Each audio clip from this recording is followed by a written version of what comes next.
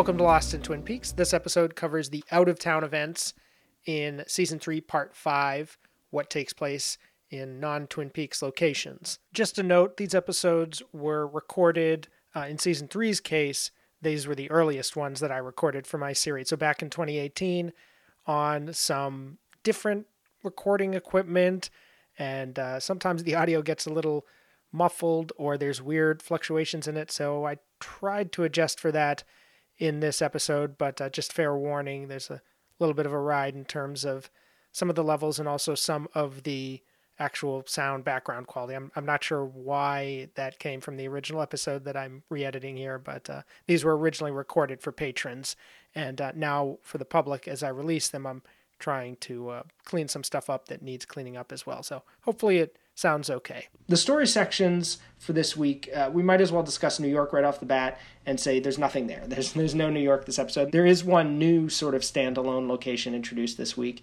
It's Buenos Aires. We see a box turn on in a little bowl, like a wooden bowl in the strange sort of basement room. And it beeps, two lights go blink on and off.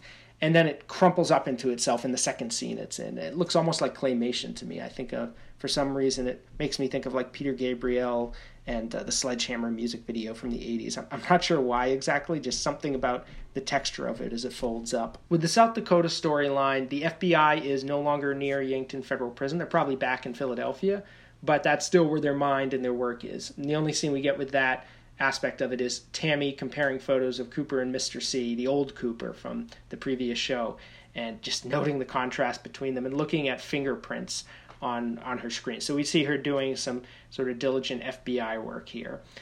And then as far as the Buckhorn plot goes, we see an autopsy of Major Briggs. Constance has the jokes, plenty of them, and we get to see her as less of a merely functional character and more just a quirky Twin Peaks character, which is nice. And it's also nice to see the procedural aspect of South Dakota, where it seems almost like a CSI show at times, to kind of go in a more Twin Peaksy direction. It feels like this is the kind of thing that Twin Peaks can do as a more casual week-to-week show versus if it was trying to concentrate and tell one story in a more kind of focused, narrow way. And I think that's one reason why watching this episode right from the get-go, I felt like, okay, this is more of a TV episode frame for the return. We also see that Constance finds a ring in Major Briggs' stomach. We'll talk about that in a minute. And Colonel Davis sends Lieutenant Knox to visit Buckhorn to check out the ding that they got on Major Briggs' fingerprints. That scene takes place in the Pentagon, but it's obviously to do with Buckhorn in South Dakota. It's part of that plot. The Mr. C material in this episode is pretty sparse, but pretty memorable. We see the doppelganger wash his hands in the cell, and he flashes back to Bob from the finale and has an interesting conversation with himself in the mirror. We later see the warden set up the phone call that Gordon wanted to happen. And of course, Mr. C knows that this is going to be bugged, and he stares right at the surveillance camera and mentions somebody called Mr. Strawberry, which freaks the warden out. This is such a cool Lynchian moment, that kind of name that seems very innocuous, almost comical, and yet is unsettling in a way we can't quite put our finger on. And then Mr. C dials these numbers on the touch-tone phone, and he is able to set off the alarms in the building. This has something to do with hacking through a old phone system. I don't understand this at all, but apparently it's something you can do and people used to do every now and then. Is if you dialed certain numbers, you could access certain things. You'd have to ask somebody else about how that works, but I heard that on a podcast. I thought that was interesting. The Las Vegas material is definitely the most extensive in this episode of all the different story sections. And from now on, we're going to divide the Dougie story into at least 3 different sections, mostly 2, but a few others as well. First of all, there's this home life with Janie E and Sonny Jim at the house. Then there's the debt situation where he owes people money, and then the office life where he goes to work at Bushnell Mullins, an insurance company where he's a salesman. And that third part is definitely the biggest feature in this particular episode. The home life involves something actually that happens outside of Vegas, for starters. We do get that scene where Constance is opening up Major Briggs and she finds a ring that reads, "To Dougie with love from Janie E." So that's a sign that somehow whatever's going on with him has something to do with this larger story. In Vegas, we see Dougie Cooper cry when he sees Sonny Jim in the back of the car looking kind of sad. We're not sure why exactly. It's just one of those moments that's allowed to resonate without an explicit explanation. At first glance, Cooper's outfit seems very un-Twin Peaks, or very new for Twin Peaks anyway. It's his lime green jacket and the khakis. But if you think about it, they're kind of the colors of the Twin Peaks title, like the actual title in the credit sequence. And I noticed that because his tie is definitely those colors. The brown and the green on top of it and everything like that. Like, it actually looks like the letters of that title. So I thought that was kind of an interesting costuming choice. In the debt storyline, we don't get too much. Janie E. reminds Dougie Cooper to call the people that he owes money to and let them know that he has money now because the casino winnings. As I said, the main story within this section is the office stuff. So Dougie goes to work, Dougie Cooper, and in the plaza outside of the business, outside of the big building, he sees this statue. It's like this cowboy figure pointing a gun. He kind of mimics it. He goes inside the lobby, wanders around a little, or stares around in one spot, and then Phil, who's an office assistant, comes along and shovels him upstairs. He's got an armful of coffee, which, of course, Dougie Cooper loves, since he loves coffee. Up in the office, Anthony greets him, a coworker who whispers in his ear that he covered for him. And then Dougie Cooper calls Anthony a liar when he says something about a insurance claim that was supposed to be arson but wasn't, so they're going to pay out. And of course, Anthony is offended. Bushnell, the boss, is totally perplexed. He calls Dougie Cooper into his office and dresses him down and gives him homework, which is a bunch of case files that he has to work out. I know having to do with the arson case. After this, Dougie Cooper has to pee. A coworker named Rhonda kind of teases him, says, gee, maybe I'll let you kiss me, after another coworker was kind of hitting on her. Suddenly she's much warmer to Dougie, or so it seems. And she kind of laughs as he goes inside the bathroom. And then Dougie Cooper is on his way home. I can't say goes home because he doesn't go home yet, but he's riding the elevator down backwards. For some reason, he stares at the wall, basically because he walks in and he doesn't turn around. He doesn't know the social conventions. Everybody gets frustrated and shoves him out when he's standing in the doorway and won't get out. And then he's in the plaza again. It's dusk, then it's twilight, and he's staring at the statue very poignantly, touching even the shoes of the statue as a cop tells him to move along. The statue itself is actually based on an image of Lynch's father. There was a snapshot from his youth when he was like a park ranger, and he posed in that position with an old camera. I think he had a string attached to the shutter or something because it was like a selfie, before they really had selfies. And Lynch has mentioned this at a Q&A, and it's funny because there were so many theories about this statue. People thought it was a reference to David Bowie in a film that he was in. People thought it was to Sheriff Truman, thought it may be law enforcement in general, or some sort of comment on the disappearance of the Old West, replaced by this kind of, corporate culture that he's now embedded in here, just as a general metaphor as well for Cooper's journey away from his life in the previous series to this strange life that he's living now. But in the end, although all of that can resonate as it does, there's an origin story that seems very biographical to Lynch, and that's quite interesting to think of.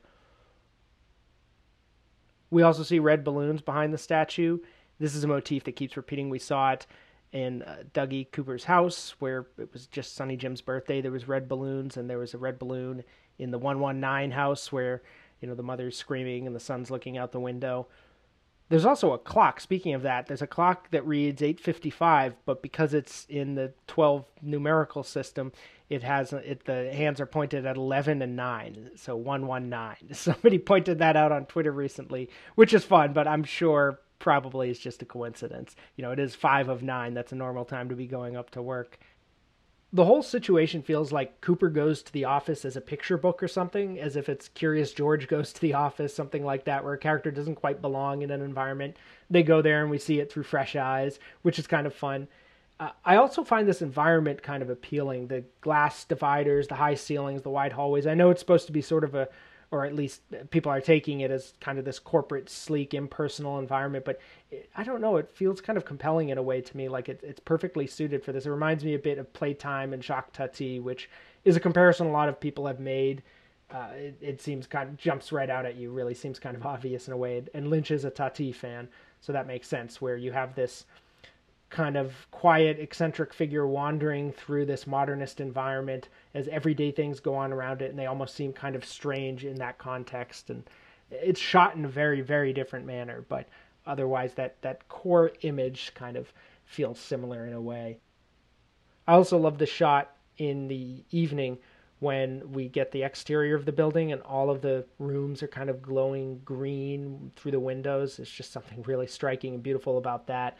A very nice, wonderful melancholy feel to it. There's something Fellini-esque about Lynch's Vegas, even though in terms of flamboyance and grotesque qualities, it's probably much less Fellini-esque than the real Vegas is, yet somehow it calls the quality of almost more his black and white films than his color films to me. Like La Dolce Vita in 8.5, a couple decades after the war, and things are booming. Anything can kind of happen. People are a little bit unmoored. And I think maybe it feels that way, not even so much because of the visual qualities as the story. The fact that this is kind of where Cooper is. He's been through this traumatic event and now he's spit out on the other end of the world and kind of anything can happen. And he's bit lost, wandering in a daze through this environment. There's something Marcello-esque about that in comparison to La Dolce Vita. I also felt like there was an interesting 80s vibe to all the Cooper office stuff. Couldn't quite put my finger on it, but it just made me think of films in the 80s where the office environment is kind of this big, bustling, usually presented somewhat cynically, yet still kind of attractive place, as opposed to some of the stuff in like the 90s, say, where the office is just this drab, dreadful Dilbert-esque environment or something. There's like a spirit of that decade to this material. I mentioned that last week in terms of the suburban home life stuff, but you see it here too, where I'd almost described as kind of a American optimism applied to an environment that's kind of conservative and conformist, but making it, but kind of a propaganda in a way for the American dream type of thing. There's something almost glamorous about the office environment in a lot of these films in a weird way that, like I said, I don't see in some of the later ones. Maybe they're just upscale offices or something. But think of something like Christmas Vacation, National Lampoon's Christmas Vacation, where it's totally like a cynical, making fun of the office culture, and yet they still kind of make it look somewhat attractive in a way. And I see that a lot in these films. Also, speaking of 80s films, I mean, Rain Man comes to mind just because that's set in Vegas. You have a character who's kind of...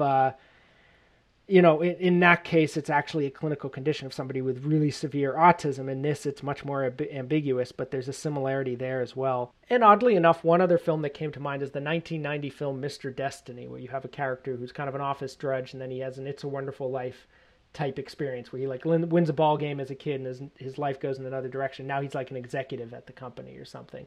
And so there again, you get this kind of glamorous presentation of the 9-to-5 office life. And in that case, that film certainly came to mind in part because Jim Belushi is in this episode as a mobster, a totally different character.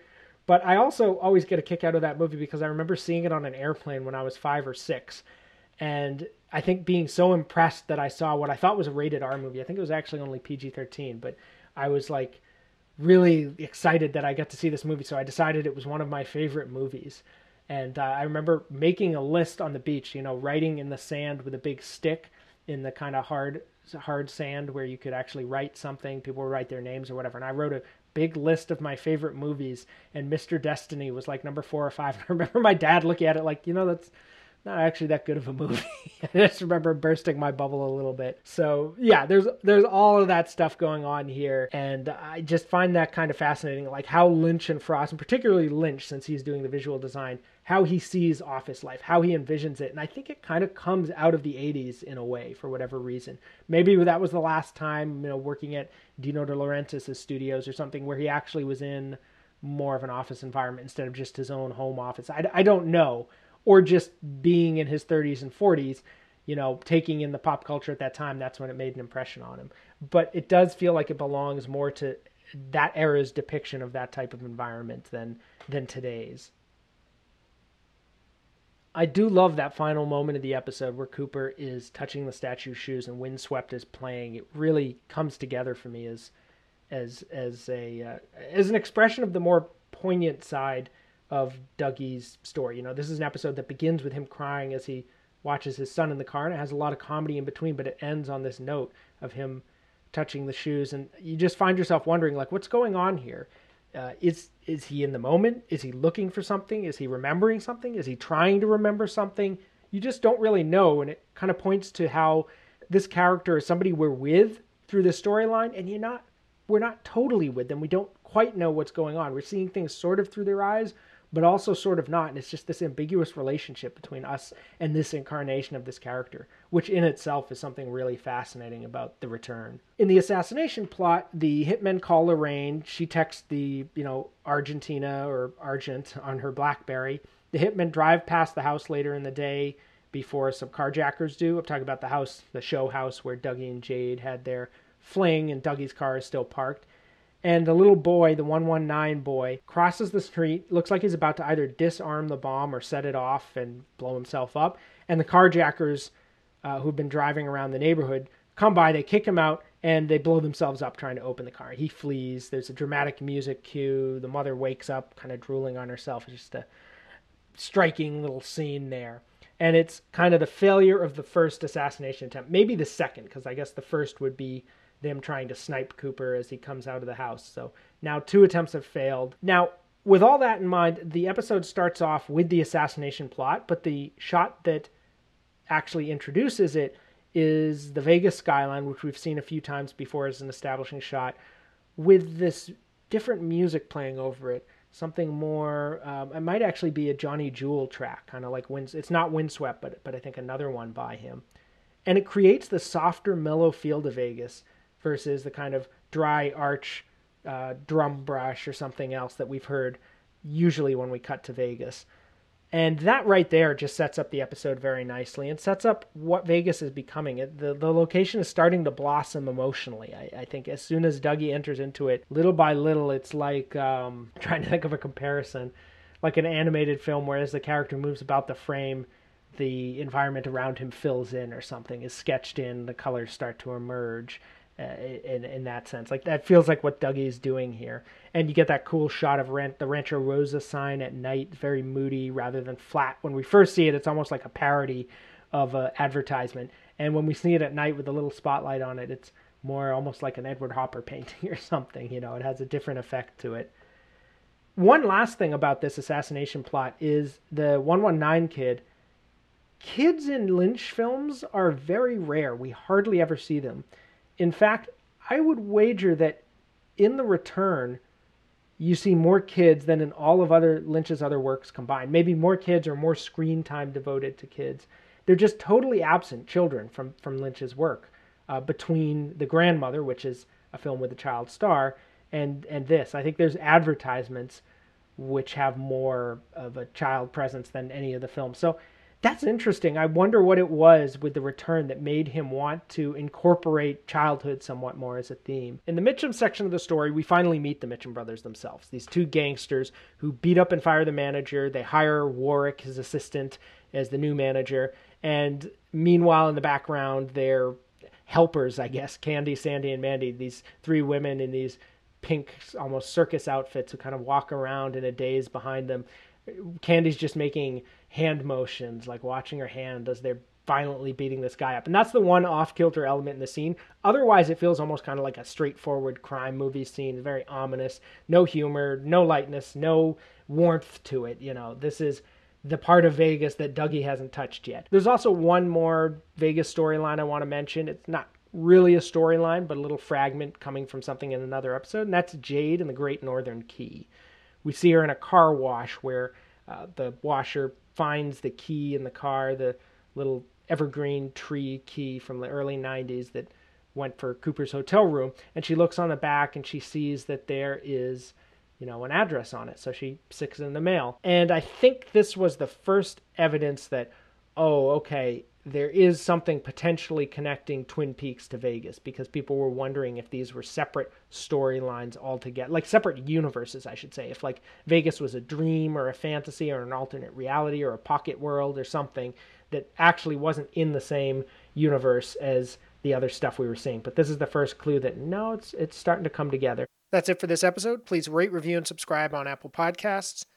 You can also support this work on patreon.com/lostinthemovies. Tomorrow's episode will cover the events in the town, the scenes that take place inside Twin Peaks. See you then.